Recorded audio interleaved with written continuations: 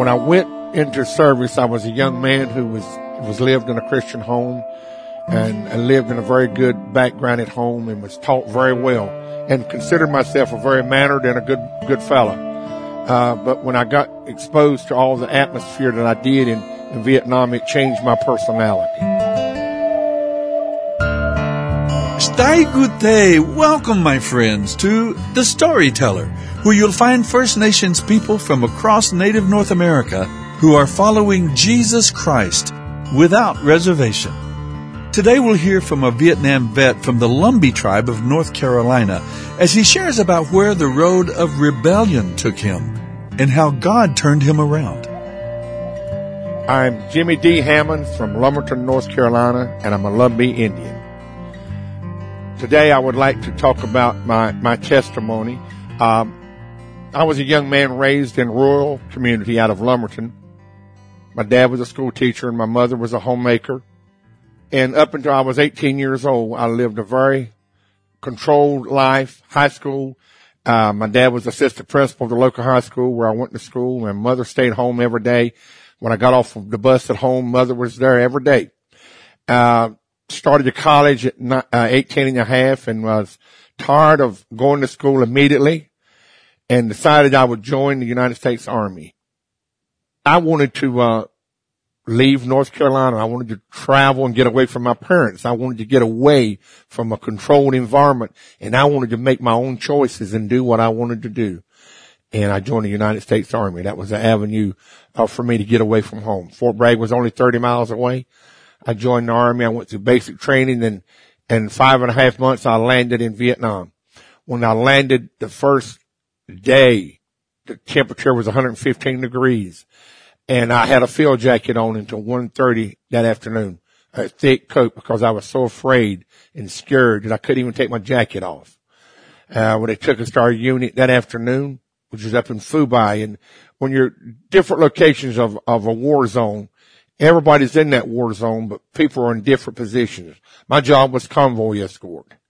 We took supplies from the major base to the far bases out in the field. And when I realized where I was at, I was on the back of a Jeep with an M60 machine gun, protecting and transporting up and down Highway 1. Complete different atmosphere because you're getting shot at every day. You have landmines in the road almost every day. All types of possibilities of life-threatening situations. When you're going down a highway and you have 50 trucks and maybe one of the lead vehicles has hit some mine and blowed up, then it makes everybody have to stop because you've got to get the debris and get the road cleared, get the bomb squad out before you can go any farther, and it put us in an ambush position. We knew that was the potential of what they would do, is put this stuff in front of you so that it would slow everybody down, and then we received sniper fire from the side of the mountains, which lasted about 2 hours. We got air support to come in and to shut it down. Living in Vietnam was a nightmare no matter where you were at. At night, 122 rockets could come in from any place where you were at. You always had information that there were going to be sappers coming through the wires at any night. The most death-defying facts that I mentioned was when we'd go out to these small LZs and take supplies, and then sometimes we'd have to stay in and spend the night there on the Green Line, and it would always be in a dangerous situation. I had a different perspective about dying because I felt like that there were some old ladies at my home church were praying for me. I never thought about dying when I was in Vietnam, even though death was around me. I didn't trust in Jesus because I didn't know any better, but I trusted in the saints of God to pray for me. I should have been raised in a Christian home. I should have been able to trust in the Lord and look to Him. But I knew my lifestyle was not cooperating with that program. I knew better than that. When I went into service, I was a young man who was lived in a Christian home and lived in a very good background at home and was taught very well and considered myself a very mannered and a good fella. But when I got exposed to all the atmosphere that I did in Vietnam, it changed my personality. Not a violent person, but very emotional. And when I got out of service in 1971, I started to college and majored in psychology, trying to find myself and find out the problems that I had dealt with and searching avenues of correcting my behavior. College life at 21 and 22 is not like 17 and 18. You're the big man on campus and you're a veteran and everybody wants you to be a part of everything you're doing. And everybody looks to you to help them with everything that comes up. And it puts yourself in a very bad situation when trouble arises. You seem to be always be the one that trouble would come to. Got married in 74 and started a family, and life was good, working and enjoying life as it was, and had a drinking problem since I got out of service, added on to an addiction problem of cocaine because it seems that I couldn't get the nightmare of Saigon and Chulai, Penang out of my mind.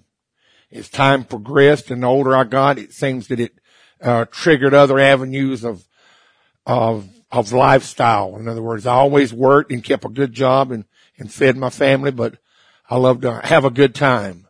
I had a disposition as to where I didn't really bother many people, but I didn't want nobody bothering me.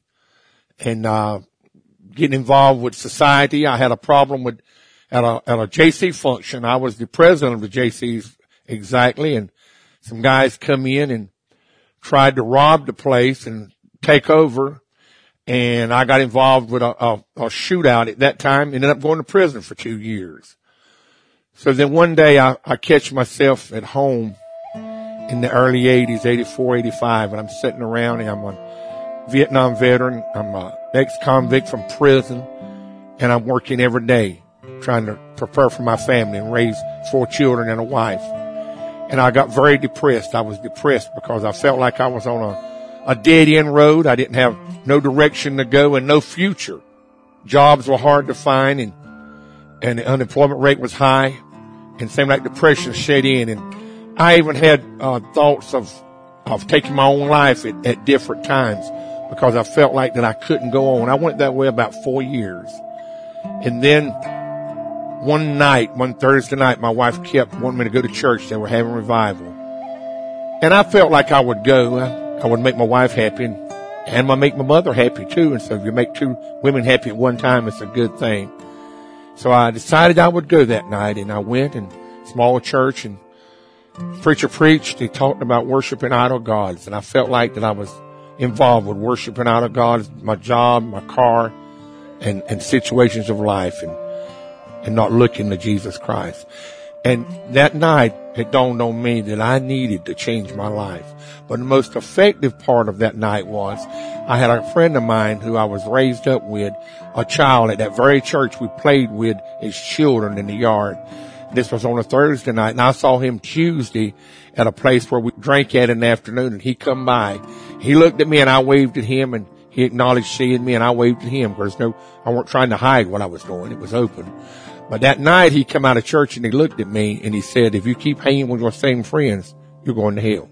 That was the first time, with all I'd been through, that I realized that I was on my way to hell. And it was because he brought it to my attention. I feel like up until then, I put all my insurance on my saints praying for me, my mother and daddy praying for me, and my grandparents praying for me. But that night when he looked at me and said, if you keep hanging with your same friends, you're going to hell. It broke that seal, that evil bind that had my heart. It broke it. And I realized then, I'm on my way to hell. And that was a very hurting situation for me. People told me later I got under conviction that night, but the next morning I called upon the Lord to save me. I was sick and tired of drinking. I was 39 years old, and it seemed like in a dead end part of my life, and I just couldn't continue on, but I knew I needed some help. And I called on the one who hung the moon and set the stars, and Jesus Christ came into my life at 9:15 on Friday morning, April the 14th, 1989, and changed my life. I came home that afternoon. My wife came home that afternoon. I told her that I'd met Jesus that day. She was so excited and happy, but she was still skeptical and wanted to watch me for just a little while. But as time rolled by, weeks went by, and she realized that I was on the right track with the Lord. He came and he changed my life. He took the nightmares away. No longer was I depressed, but I had something to look forward to. I had a home in glory. I was on my way to be with the Lord when this life was over. But I felt like when he touched me, I had a calling to go into the ministry, and I started witnessing to people, letting people know the goodness of the Lord. A year and a half later, I turned it over to him, and I became a preacher, and I started evangelizing. 1996, I became the pastor of that very little church that I went to on that Thursday night. And Jesus saved me, and I've been pastoring there for 15 years.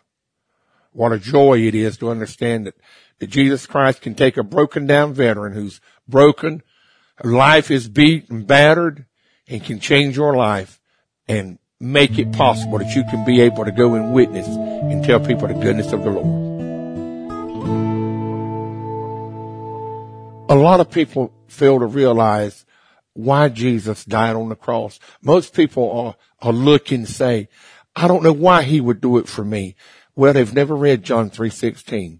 For God so loved the world that he gave his only begotten Son, that whosoever believeth in him should not perish, but have everlasting life. God looked down one day and he saw this world was in such a state that only he could come down as his Son Jesus and die on an old rugged cross. I had a sin debt that my grandmother couldn't pay, my daddy couldn't pay, my mother couldn't pay. If they could, they would have. But Jesus come and died on an old rugged cross that my sin debt could be paid. He's my Redeemer. And the gospel story just lets us know that the little baby was born in a manger where he could raise up and die on an old rugged cross that I could be forgiven. He set me free. I was in bondage of my own self, of wanting to do what I wanted to do, trying to make up for lost time, trying to make up for circumstances that I could no longer control.